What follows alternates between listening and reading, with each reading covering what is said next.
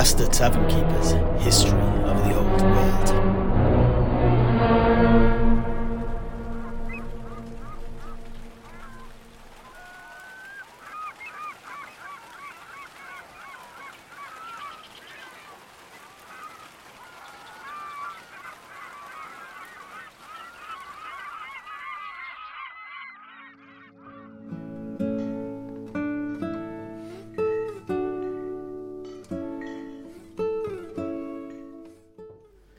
Here you go, another round, courtesy of young Heinrich here.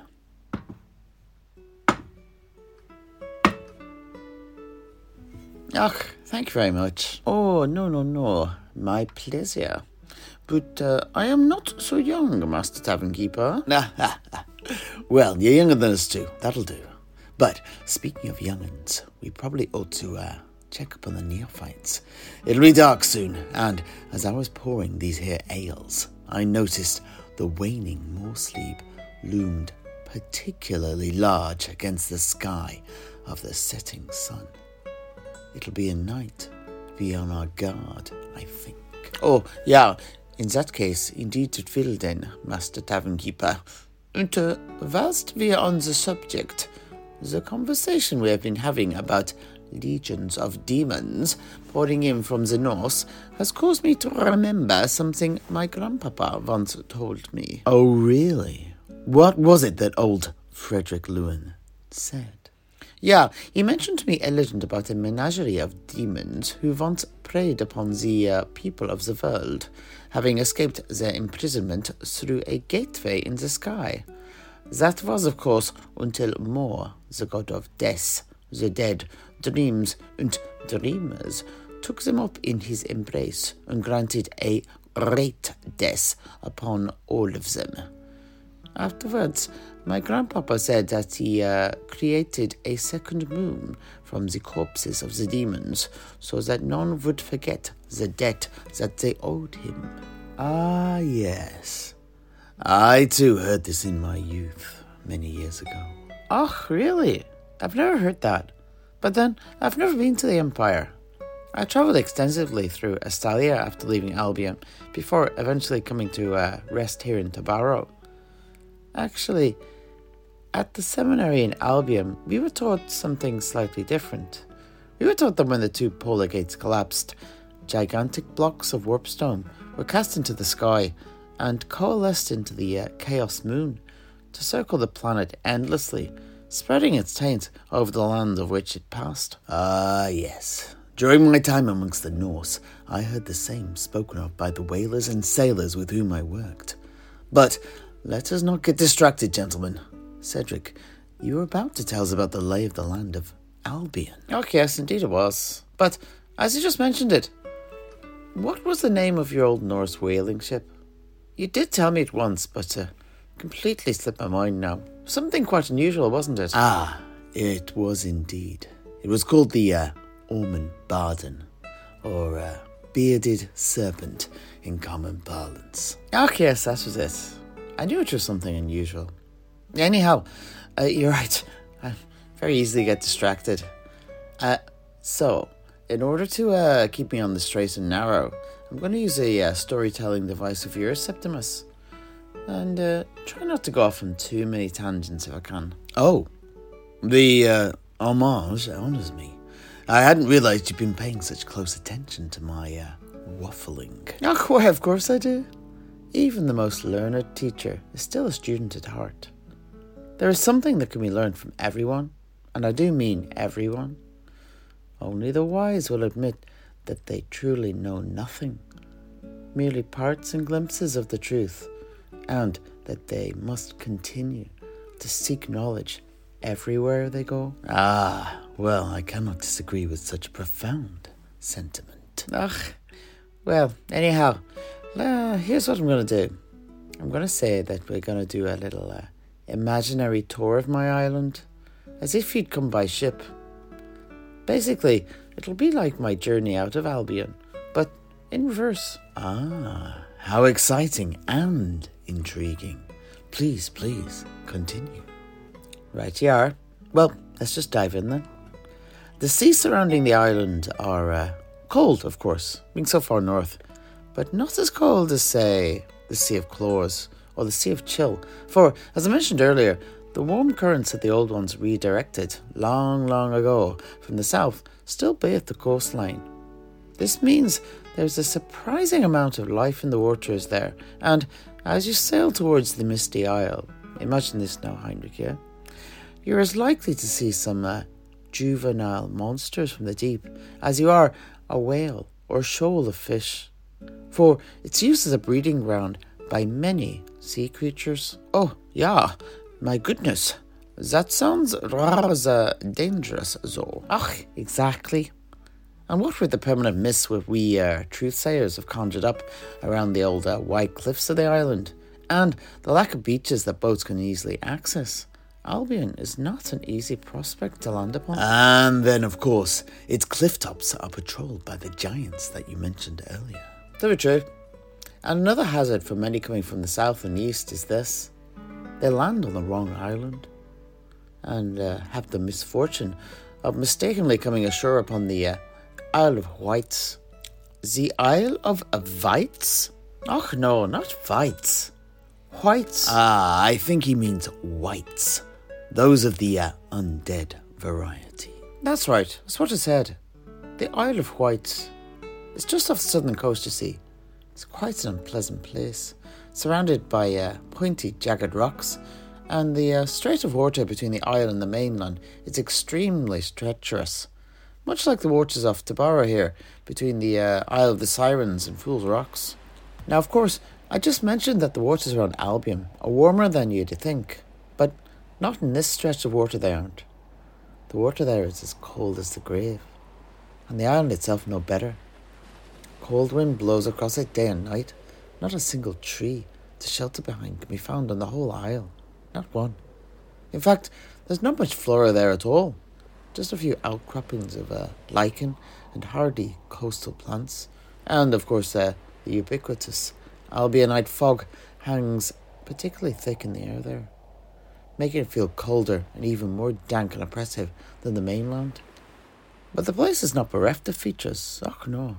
It's dominated by numerous large, grass-covered mounds, each a man-made hill, within which is the burial tomb of a mighty king of ancient Albion and their warriors. These barrows, as they're called, remain all but untouched and undisturbed.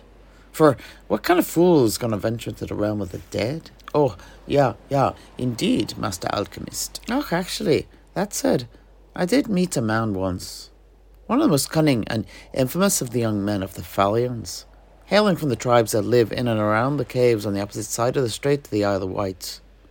And someone who had long been intrigued by legends of ancient treasures and artifacts of great power that are said to adorn the bodies of the dead there. His name was Maoláin, and he had gone missing in mysterious circumstances a full year before our paths crossed. It was as my companions and I were trudging towards our boat down on Muddy Point that we came upon him. The conversation had turned to griping, and our resolve to leave Albion behind and start anew was on the wane, as the reality of the path ahead truly began to dawn on each of us. What happened was this. Out in the mist ahead of us, down the road, we suddenly heard the panicked scream of a man, followed by muttering of what sounded like two men arguing. The two young brothers who were accompanying us, Aidan and Braden, immediately pulled out their axes, readied their slings, and moved to the fort to protect us 5 Truthsayers. I joined them though, my shillelagh held high. Ooh. Och, no, Heinrich, not this again. My stick, I mean. My staff of light. Ah. Anyhow, out of the mist came a lone man. His face was pale and wan, his beard white, and his hair matted and knotted with dried seaweed, and he was dressed in naught but faded rags and a tattered tartan. He was staggering about, legs weak beneath him, and he did not see us. He was seemingly in conversation with someone else, someone that we could not see, and he was muttering incoherently before puncturing whatever he had just said with angry punches to the air. But as he grew nearer, it became clear he was no old man, despite his whitened hair, but rather still a young man, perhaps no more than 25 or so summers. I did not sense anger from him, not anger per se. Rather, I felt a strangeness, a brokenness about him. I bade Aidan and Braden put away the weapons and approached the dishevelled man myself, chanting the old charm that we use on the oldest giants to return them to a brief reprieve from their senility back into clarity. Nothing happened at first, of course, but then, suddenly, the Ogam on my shillelagh began to glow, and a nimbus of light danced around the distraught warrior's head. Before our eyes, his sagging posture sloughed off him, and, like a butterfly flooding its newly grown, wrinkled wings with blood, his former strength spread down his spine and into the rest of him. He then stood proud and fierce once more and looked about him. Clarity returned to his eyes, and, at last, he saw us and spoke. Poetic preserve me. I must get back to the sea. I must get back to the sea. They're gone. I quickly strode past the others, who were still wary of the man, and moved to take him by the shoulder. But he held up his hand to me, and I stopped. He blinked. I gave him a smile, and he returned it. At that point, one of my fellow Truthsayers, actually, Murchad, the man you knew back in Nordland, Heinrich. Yeah, the hermit from the forests outside of Sausenmund. The very same. Anyhow, I got Murchad to conjure up some fire, whilst the others found some dried sticks and wood to keep it going. Much harder than you think in dank Albion, I can tell you. After that, we set up a campfire off to the side of the road and bade our new friend rest his weary limbs. He told us his name was Maoláin, whose name and deeds were known to each of us, of course, although he was much changed, it seemed. He said that he intended to go to the Isle of Wights to retrieve the fabled box of Fionn from the old hero's barrow. Thank you for your kindness. Yes, it is said to grant the bearer immunity to the dangers of mortal life. With such a thing, I could become the greatest warrior in our tribe. I'll be taking my coracle to cross the strait. I must do this thing alone. Wait. I remember. I've already been. I remember. I already took my coracle. I rode across the icy waters. I was almost washed out to sea by the currents. At this point, I could feel a coldness rising in him, and I began to chant again under my breath, allowing him to continue. But I fought the waters, and I won. The rocks too were treacherous, but easy enough for a man in his coracle to manoeuvre through. I found a cave in the cliff to hide my boat, and descended up to the cliff top. It was a lifeless place, the wind cutting and cold. The mist swirled about me in eddies and vortices, but I already knew my way. The tomb of Fionn was the hillock closest to where I'd come ashore. I peered up at the sky to check my bearings when I heard a whisper in my ear. Come hither. And the fog parted. Ahead stood a barrow, a stone doorway unearthed in its flank. Bones and skulls and rusted armour and weapons were strewn about the ingress. again, I heard a voice, this time coming from the blackness within. Come hither. Fear would have cowed a lesser man, but not I. I knew this was a test of my courage, and I would not falter. I walked towards the entrance. I could feel cold fingers at my back. Some were pushing, some were pulling. I ignored them all. Closer and closer I stepped. The wind became stronger, and the wailing, a moaning, was weaved into its threads. But I ignored it. I would not falter. Suddenly, out of the tomb stalked a pair of skeletal warriors, armed with weapons of old. Their movements were sluggish and slow.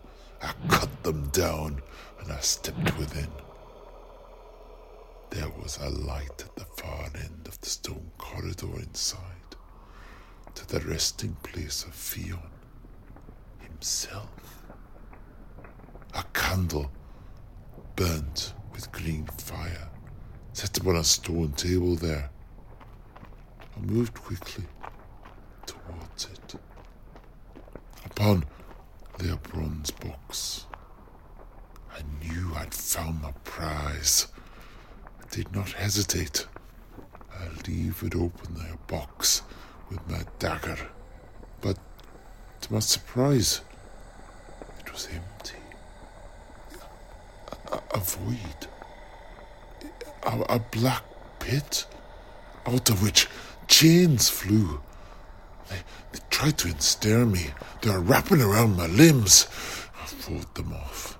I pulled myself away from the box. I dragged myself out of the tomb. I was almost free when I tripped over a freshly killed body of a man, face down, dead in the doorway. I stood. I kicked him over. But then, protect me. What horrific memory is this? I see my own screaming face staring back at me. At that very moment, Murch's fire blinked out of existence, plunging us all into darkness. Thankfully, he quickly conjured another, but the man was gone. No sign of him whatsoever. Instead, just a small bronze box lay where he had sat. Needless to say, we did not touch it, and left immediately for Muddy Point in great haste, even though a night had fallen. By holy Myrmidia, terrifying. Oh, you're telling me. But one thing for sure was this: our resolve to leave Albion was reinvigorated tenfold.